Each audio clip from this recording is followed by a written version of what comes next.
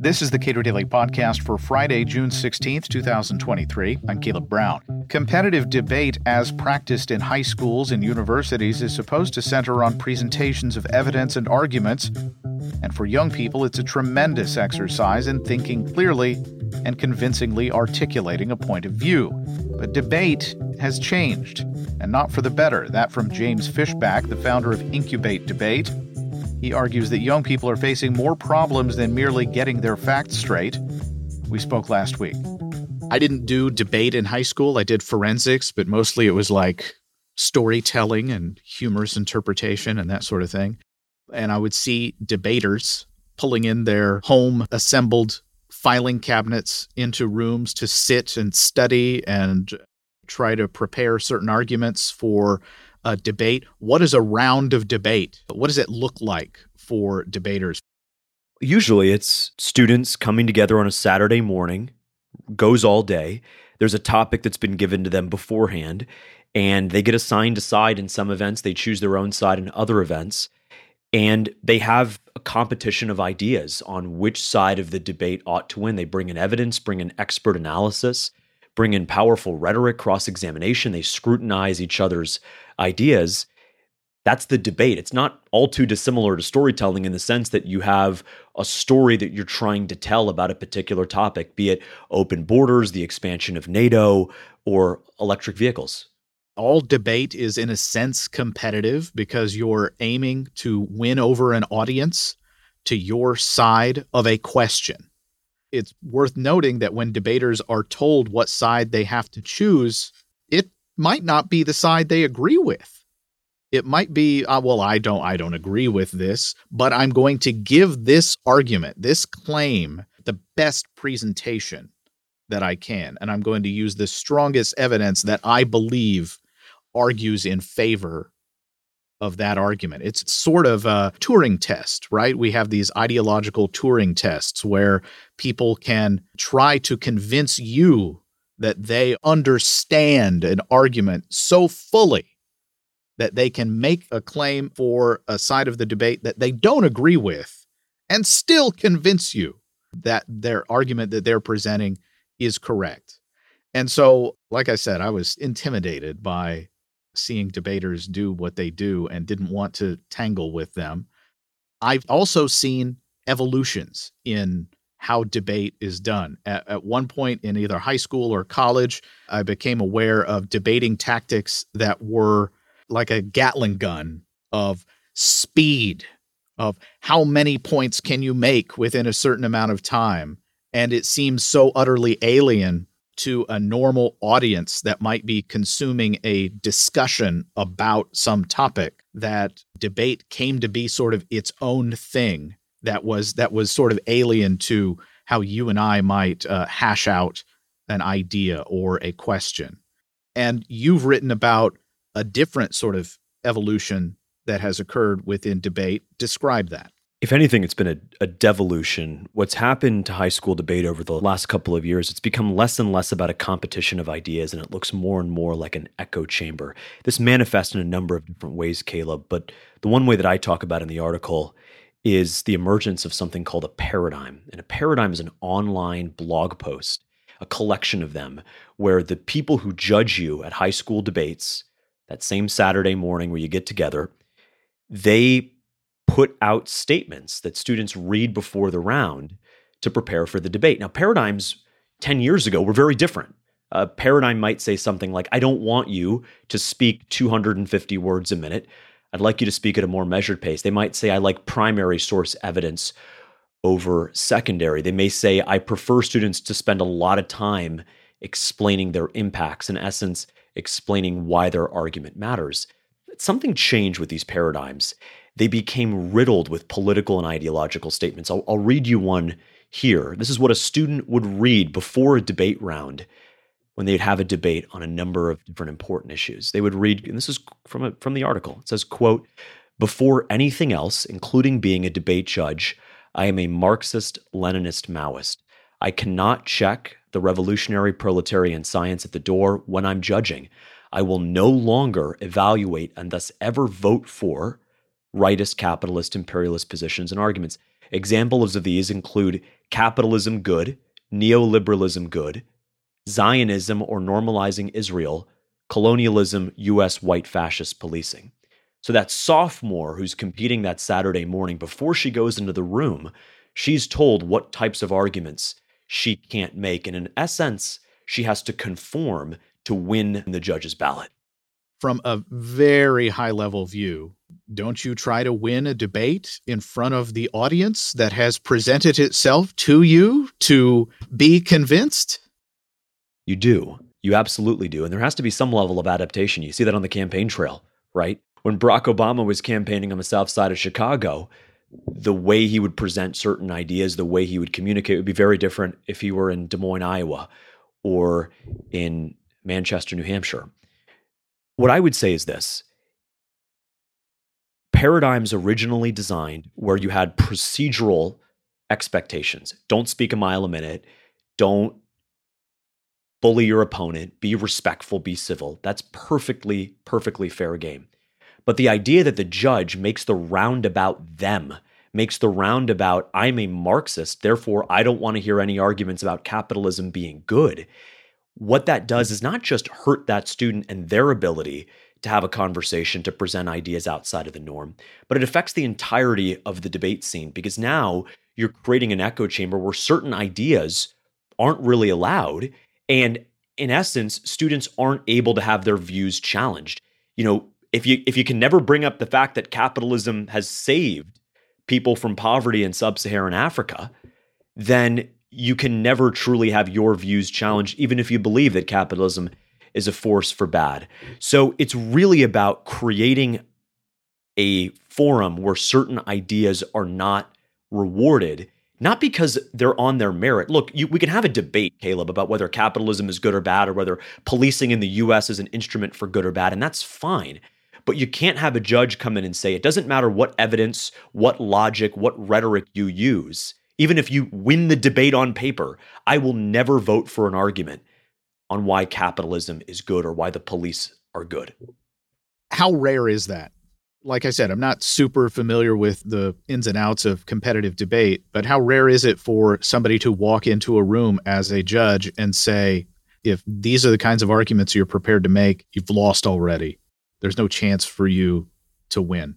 If you look at it, numerator over denominator, Tabroom says they have, which is hosted by the National Speech and Debate Association, they say they have 47,000 paradigms. Now, that number doesn't really tell you the full story, because how many of those judges are regular judges?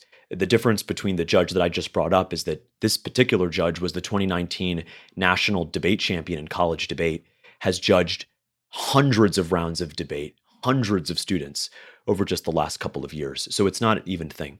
What I would say is this, Caleb, is that the number really doesn't matter. What matters is the general atmosphere.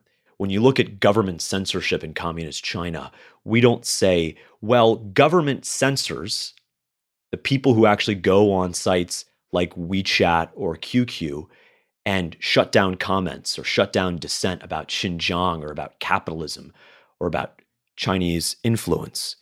They represent the smallest minority of the Chinese population, yet they wield unbelievable influence. So paradigms are one way, just one of many ways to measure what types of arguments can be made. There's a reason why in semifinal, quarterfinal, final rounds of big national speech and debate association tournaments, you don't see arguments on capitalism being good or defending Israel or defending the police. So paradigms are one way to measure what has become really this two-sided debate in high school debate. One side is moderate left, one side is left wing. That is sort of the range of arguments that are allowed these days. And when I say allowed, nobody's going to arrest you or kick you out of the tournament or disqualify you. But at the end of the day, it is a competition. And the arguments that win are in effect the arguments that are allowed, because students have one of two choices here. They can conform to not just the particular judge, but the general atmosphere, which limits the number of arguments. They can conform to that and adjust their arguments accordingly, or they can simply drop out of high school debate entirely. And that further entrenches the echo chamber where certain ideas are just not welcome. And I think that's really the issue here, is that at a time of great division in this country, a recent Axios Ipsos poll found that 70% of young Democrats would not be friends with a young Republican. 30% of young Republicans said the same about young Democrats. Growing up, Caleb, I'm sure same for you as it was for me. Didn't matter. It didn't matter who you voted for, who you supported. And this just further exacerbates that issue by keeping those ideas out of the public square. For judges, or for the people who select the judges, how do those people tell judges, you need to be able to set aside your ideological commitments for the purpose of evaluating the quality of an argument? That's hard to separate. It's hard to separate an ideological commitment that you may have from the substantive evidence presented for an argument. That's right. This is, a lot of people, most people supported the article and validated the reporting, coaches, students, parents who had seen this firsthand. But the idea that that for debate to not be like this, a judge needs to truly be unbiased, and there's no such thing as being unbiased, that's not true, right? Of course, there's no such thing as being unbiased. But this is not a question of bias. This is a question of fairness. This is a question of fairness for the students. And if you look at the way the National Speech and Debate Association responded to the article after it came out, when we, in the article, brought up specific examples, another one here is a judge. There's something called disclosure policy in high school debate, where before the round, the teams could get together and say, I want to show you my research. Show me your research. The idea is to build transparency. So if we have time with each other's evidence, we can have a higher level, higher quality debate. Well, this one judge who's judged in just the last couple of years, 169 debate rounds, 340 students, the top national tournaments. She tells students in her paradigms, quote, this is a racial slur, the N-word don't have to disclose to you, but you have to disclose to the N-word.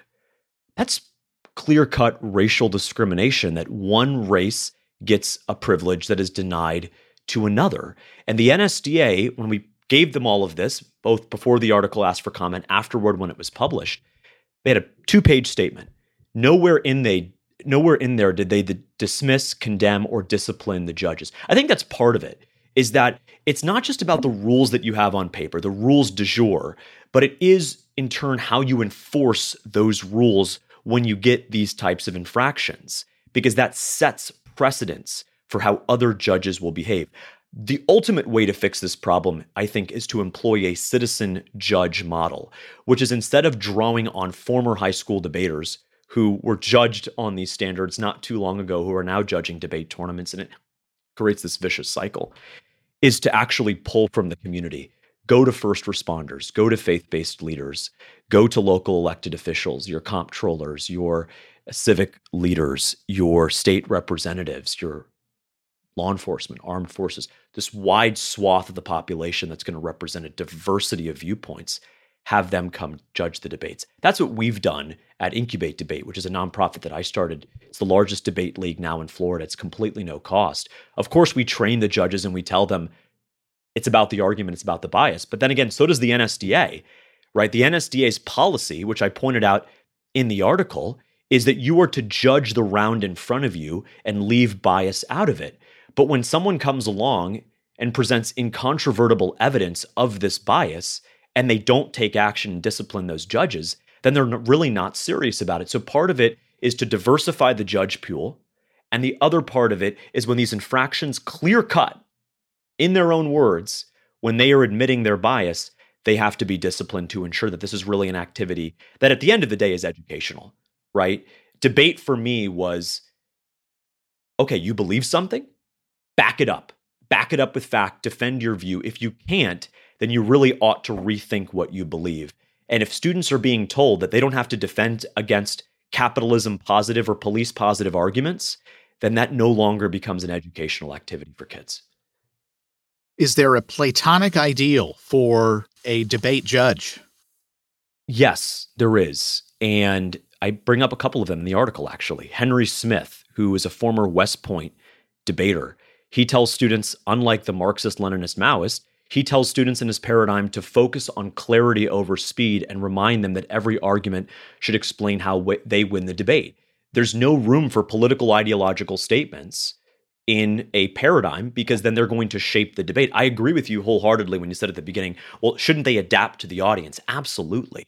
But they shouldn't feel like they can't make certain arguments that will be dismissed out of hand, not because they lack merit, not because they lack evidence, but simply because they're just not, the judge is not wanting to hear that. There was one case of a young girl who came forward to Fox News after the article came out, and she was told by an NSDA judge before the round, topic was President Biden's foreign policy track record.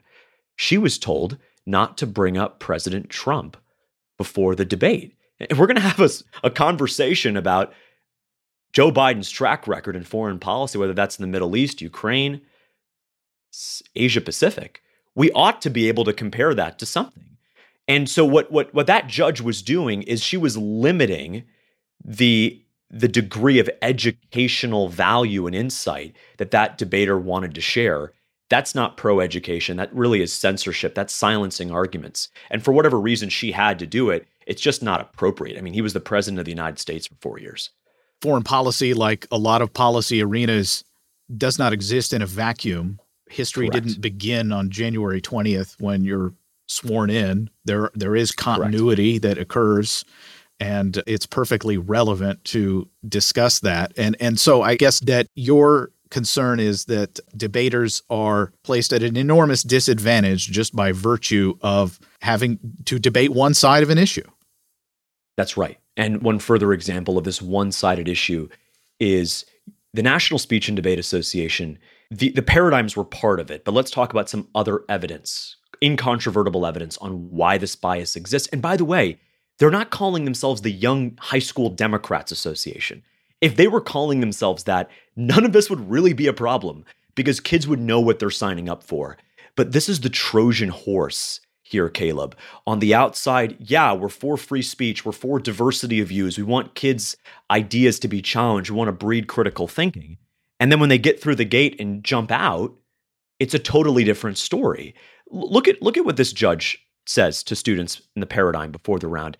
She says, quote, "If you are white, don't run arguments that primarily affect people of color. These arguments should belong to the communities they affect," end quote. What does that mean for your listeners? It means that a white student, a white girl from Kentucky, better not talk about the senseless violence that's wreaking havoc in places like Baltimore and Chicago. That's antithetical to what it means to be an American. You think about Barack Obama's speech 2004 before the Democratic National Convention. He brings us this idea that if there's a child on the south side of Chicago that can't read, that matters to him even if it's not his own kid. This idea of e pluribus unum, out of many one, we need to be taught, and that's how debate was for me in high school, it was for a lot of people, is you got to care and learn about issues that affect people different from you. And when students are being shot down before the round that says, if you are X race, don't talk about how this affects Y race, that is blocking that kind of empathy and solidarity and unity that we need to have to come together as a country. Well, it's also dehumanizing, right? It is dehumanizing. Because you're essentially asking people, you're not allowed to care about problems that largely affect some other group of humans. That's right. That's right. Incubate Debate, you mentioned the group that you had launched. What kind of throughput are you having within debate circles in the U.S.? Well, I grew up in Florida. I live in Florida. We're seeing a lot of success there. A lot of coaches and a lot of students who had originally signed up for the NSDA style of debate now coming over to Incubate. Because for us, we don't tell you which ideas are right and wrong. We frame the topics in a way where both sides can have an even shot. A past NSDA topic, we debated recently affirmative action, but a past NSDA topic did as well. But here's how the topic was worded. How has affirmative action benefited Black Americans? How has affirmative action benefited Black Americans? Students. So it's classic begging the question. Begging the question, leading question, where the students are not really allowed to challenge the premise. It's a non-negotiable idea that affirmative action is good, right? We're not going to debate that. We're just going to debate essentially how good is it? How marvelous, how excellent is this idea? At a time, by the way, that of course, we're going to get a big decision here from the court about the future of this policy. So the real world is debating issues, transgender, so-called healthcare, the issue of the Second Amendment, right? Gun policy, this issue, of course, of affirmative action, highly divisive issues where National Speech and Debate Association doesn't want to talk about them because we're not seeing them on their topic lists, even though that Americans are talking about them at record rates.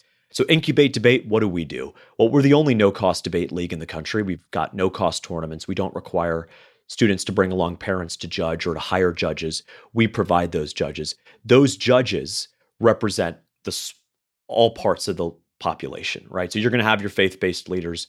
You're going to have your local law enforcement, local law professors, college professors come out and judge. Judges have to come to a unanimous decision at the end of the round on the ranking of the students who got first, second, third, fourth, fifth, sixth. And then finally, we provide a research packet to students that are going to include really great high quality evidence on both sides of the debate. And that debate, that topic, is something that's actually fair, that isn't a leading question where students can really have a fair shot to argue both sides of the debate. When I was in high school, you remind me, there were these books called Opposing Viewpoints. And I found them enormously fascinating because these were essentially op-eds for sort of clear-cut different sides of an issue. I'm happy to say in one of those books, I found an article by Doug Bendow, who is now one of my colleagues at the Cato Institute.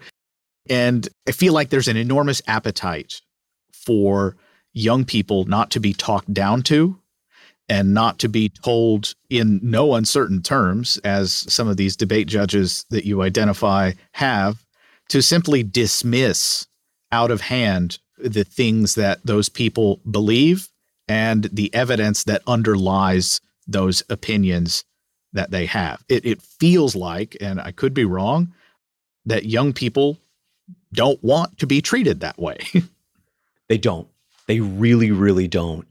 The intentions here, they probably think, are sound. Let's create a safe space. The idea that we're going to debate so-called transgender healthcare would not be affirming to those students in our community, therefore we can't debate it. The idea that we're going to debate abortion, no, that's a settled issue. That's non-negotiable. Abortion access is good. And I'm not saying it's good. I'm not saying it's bad, but we ought to be able to have a debate about that, because when these kids go off into the real world and they have this idea that I've been taught this certain thing, and anybody who disagrees with me is a violent fascist who is anti-democracy, that tears at the seams of this country. And we need to have more unsafe, politically divisive conversations. That's how high school debate used to be. That's the high school debate that Justice Gorsuch knew when he won the National Debate Championship in 1982. That's the one that Senator Warren knew, or Justice Alito, or Justice Jackson, is you got to be able to have awkward conversations to bring the people of this country together. Young people especially, Caleb, because that's where we're seeing the greatest division. Again, 70% of young Democrats, 30% of young Republicans do not want to be friends with someone of the other political party. That should be 0%. And it can be 0% if we actually get to sit down and realize, hey, wait, the other side is not all that bad. And I think both the left and the right is guilty of this, right? You get the right saying the crazy Marxists and all of this, and then on the left you get the crazy fascists in all of this. And it's dehumanizing, it's demonizing, it's divisive. And for the future of this country, we've got to be able to bring people together. You mentioned safe spaces, and I am a supporter of safe spaces, but there are different kinds of safe spaces. Jane Coaston, who used to host the Argument podcast at the New York Times, she and I had a conversation at Cato's Sphere Summit, which is a program for teachers to help them educate their students broadly and show their students more respect, or as much respect as we possibly can show to young people. And she made a really interesting point, which was when you're discussing difficult, divisive topics, there should be safe spaces for that too. And to make a space safe for debating topics means throwing out some ideological commitments, at least for the purposes of evaluating the quality of the arguments presented, for having a straightforward discussion, an honest, respectful discussion about a topic, and that classrooms and by extension, debate as a competitive event ought to be that safe space to discuss very difficult ideas. That's right. And we're using the language to turn things around. And I agree with you. Every viewpoint, as long as it's respectful, right? And again, these things are highly, highly subjective, right? But as long as you're having a civil conversation where you can disagree agreeably, that should be welcome. I'll give you one example, Caleb. At Incubate Debate, we had a topic last year, the so-called Don't Say Gay bill. All of our students are from Florida. At our state championship tournament in May of 2022, one of the topics was Governor DeSantis's parental rights and education bill. That topic, as usual, comes out about 2 months before the tournament. And I have never had more students and coaches and parents blow up my phone ever in protest over this topic. And the reason why they were protesting is because in their mind, there was only one side to this debate, which is it's homophobic, it's fascist, and it's going to lead to the killing of people. It's going to lead to the destruction of everything, essentially, in their mind. And I said to them, well, look, at Incubate Debate, we don't force students to pick sides. So here's what we'll do. We're going to send out a research packet. That was really the genesis of having to push out a research packet with arguments on both sides, including, by the way, the text of the bill, which is the 7-page bill, which the vast majority of students had not even read.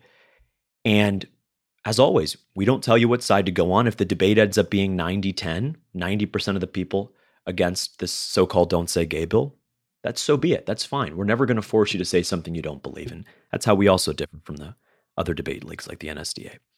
Well, when it came time 2 months later where they had read the research packet, they had done all the work, again, they chose what side they were on. I thought best case scenario, it would be 90-10. It was the first round of the tournament. Caleb, it was 50-50 right down the middle. When you tell students to actually look at the evidence, present that evidence to them. And I'm a supporter of the bill. I believe in parental rights and education. I believe that parents have the utmost role there. But that's not about this debate. It's about giving them the resources, giving them arguments on both sides, giving them research and opinion and commentary on both sides, not forcing one side or the other to do something. But when they actually sat down and read the bill, first and foremost, a lot of students just said their mind was changed immediately when they read the bill. And then when they read some of the op-eds that were out and some of the analysis, they realized that they maybe had a claim to their argument, but no warrant, no evidence to back that up.